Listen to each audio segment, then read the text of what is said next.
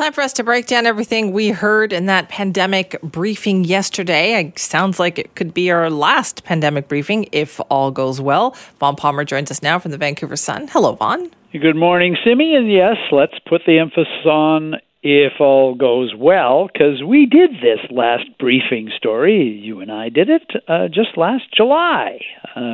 That was going to be the last briefing because, a third wave is diminishing, and who's going to need these things? So anyway, as we know, Vaughn remembers, we were back into it a few weeks later with a Delta wave and Omicron. So yes, an encouraging briefing yesterday, but as a pandemic pessimist, I'm compelled to point out that it's not over till it's over, and it's clearly not over. Okay, so let's start with the good on here. So what do we know that is working? Yeah, so what is working is hospitalizations are down. There's been a small spike in cases as measured in particular by, they test wastewater, right? Right. So there's been a small spike there, but in general, the hospital numbers are down, the ICU numbers are down, and all of that is good. It's a sign that even though the new variant is here and taking over, it's more communicable, but not the kind that sends you off to the hospital. So that's all positive, and Dr. Henry was asked, what's next? And she, in all honesty, she said, I wish I knew, because she doesn't, neither does anybody else, and I guess that's where we go. Yeah, we're still going to have to be on our guard for a while. Right, but we do know that even the people who are getting sick they're not ending up in hospital, they're not necessarily ending up on a ventilator. Yes, that is true, and that's very important. And, I thought the most important takeaway yesterday was when Dr. Henry said, look, there are two common factors among those who end up with a serious case of COVID-19, who end up in hospital, and who end up on ventilators. And the two common factors, in some cases they have both of them, in some cases they only have one of them, but the two factors are, one, their age. They're over the age of 70, and two, they're not vaccinated. And as she said, we can only change one of those things. We can't change our age. We can change our vaccination status, and that includes getting a booster, and that includes getting the new booster that they're going to start offering right away. Okay, so is this one going to follow the same pattern as the other ones did? Yeah, it is. So one of the things they've gotten right here, I think, is they have, from the beginning, prioritized who gets the vaccine. So long-term care, immunocompromised, and 70 and older, and Indigenous people 55 and older. Those are the high-risk groups, and that's who's going to get the fourth booster first. And the rollout starts right away. I mean, they've said people should start hearing, book an appointment right away. And by all means, the message for those groups in particular is get vaccinated. Health Minister Adrian Dix noted that there are 70,000 people, almost, out of 600,000 people age 70 and older who were eligible for the third booster and who haven't picked it up yet.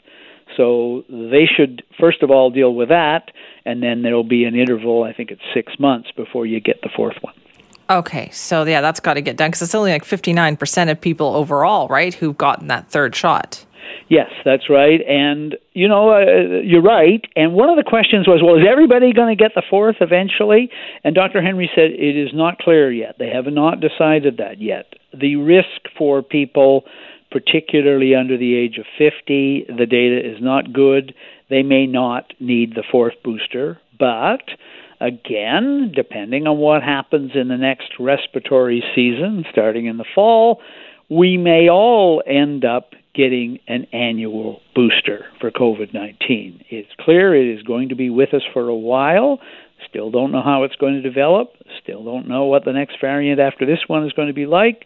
So all of that is the area of uncertainty going forward, and the kind of thing that keeps pessimists like me up at night. Yeah, because there's a lot to be pessimistic about from what we heard yesterday too, right? Oh, yeah, no, that's true. It's really, again, another very good answer from Dr. Henry is there is no magic moment in deciding when to phase out restrictions.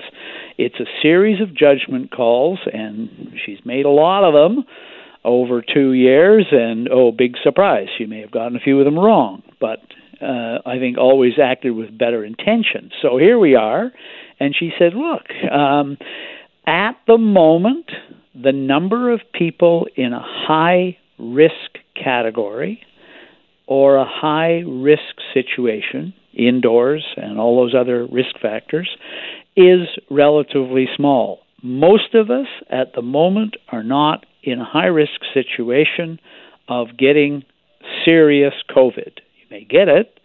You're not likely to get it serious. You may have only mild symptoms, like the Premier is reporting this week.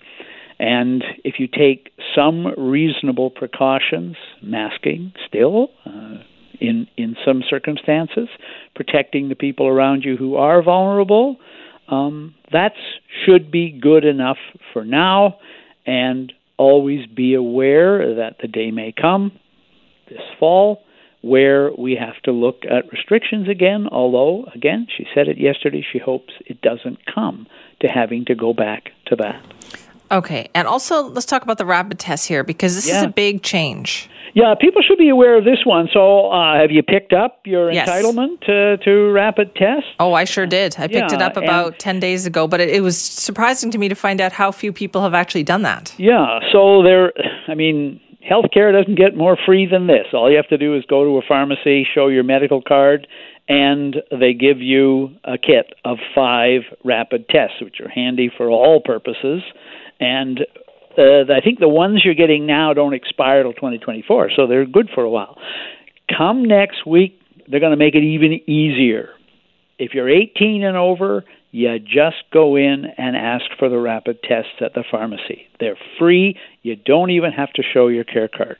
So go for it. In fact, she said that if you want right now and you qualify right now, go in this week, because they're kind of hoping there'll be a run on these next week. Well, we'll see. As you say, Simi, not nearly enough people have picked them up, considering, as I said, that they're free, and they may be handy. One of the things they may be very handy for is this fall. If we get back into a new variant or something, and you just want to know, is it safe to go to work? Do I have COVID-19? Is it safe to have a family gathering? Is it safe to visit my grandparents? All of that, that is going to be very, very handy to have those rapid tests. And, if there's a run on them this fall, it may not be as easy to put hand to them. Okay, so all of that is fine. I mean, there's a lot to be positive about there, too. But it's going to be hard to track what's going on, Vaughn, given we're going to be getting less information. Yeah, so there's been... One of the biggest credibility gaps to me that this government has is that the Premier and Adrian Dix have both kept insisting, we're transparent and we're giving you everything. There have been gaps from the beginning, and we've been well aware of some of those. It's not going to get any easier going forward. They are going to weekly disclosure of the data, and one of the problems is they're going to an automatic system. So rather than the data being assembled by a fairly large staff, they've just set up a computerized system to produce it. And what that means, and I'll give you the big example, is the death count. So more than 3,000 British Columbians have died of COVID-19. Going forward, we'll be given a number of British Columbians who've died with COVID-19, but that number will come with an asterisk. It will be people who've died with COVID-19, but it won't be separated out as to whether or not COVID-19 was the cause of death, because you can die from other things. So that data will then be examined by the Vital Stats branch of the BC government, and after a time, a matter of weeks, they'll remove the cases that were not directly caused by COVID-19. And then the numbers will be adjusted downward. So Dr. Henry warned us that, starting next week, we're going to get an overcount of the death rate. Well, that's one of the indicators we've looked at to go, well, how bad is it? So I think we'll be relying more on the ICU numbers, which are still going to be important, and increasingly the water testing, the wastewater testing. Up to now, it's only been done in Metro Vancouver, but it has provided a good index of how much virus there is out there. Right. They're going to expand that, Simi, to wastewater in other parts of British Columbia. So we'll be looking at that data more closely. Interesting. All right, Vaughn, thank you. Bye-bye, Simi.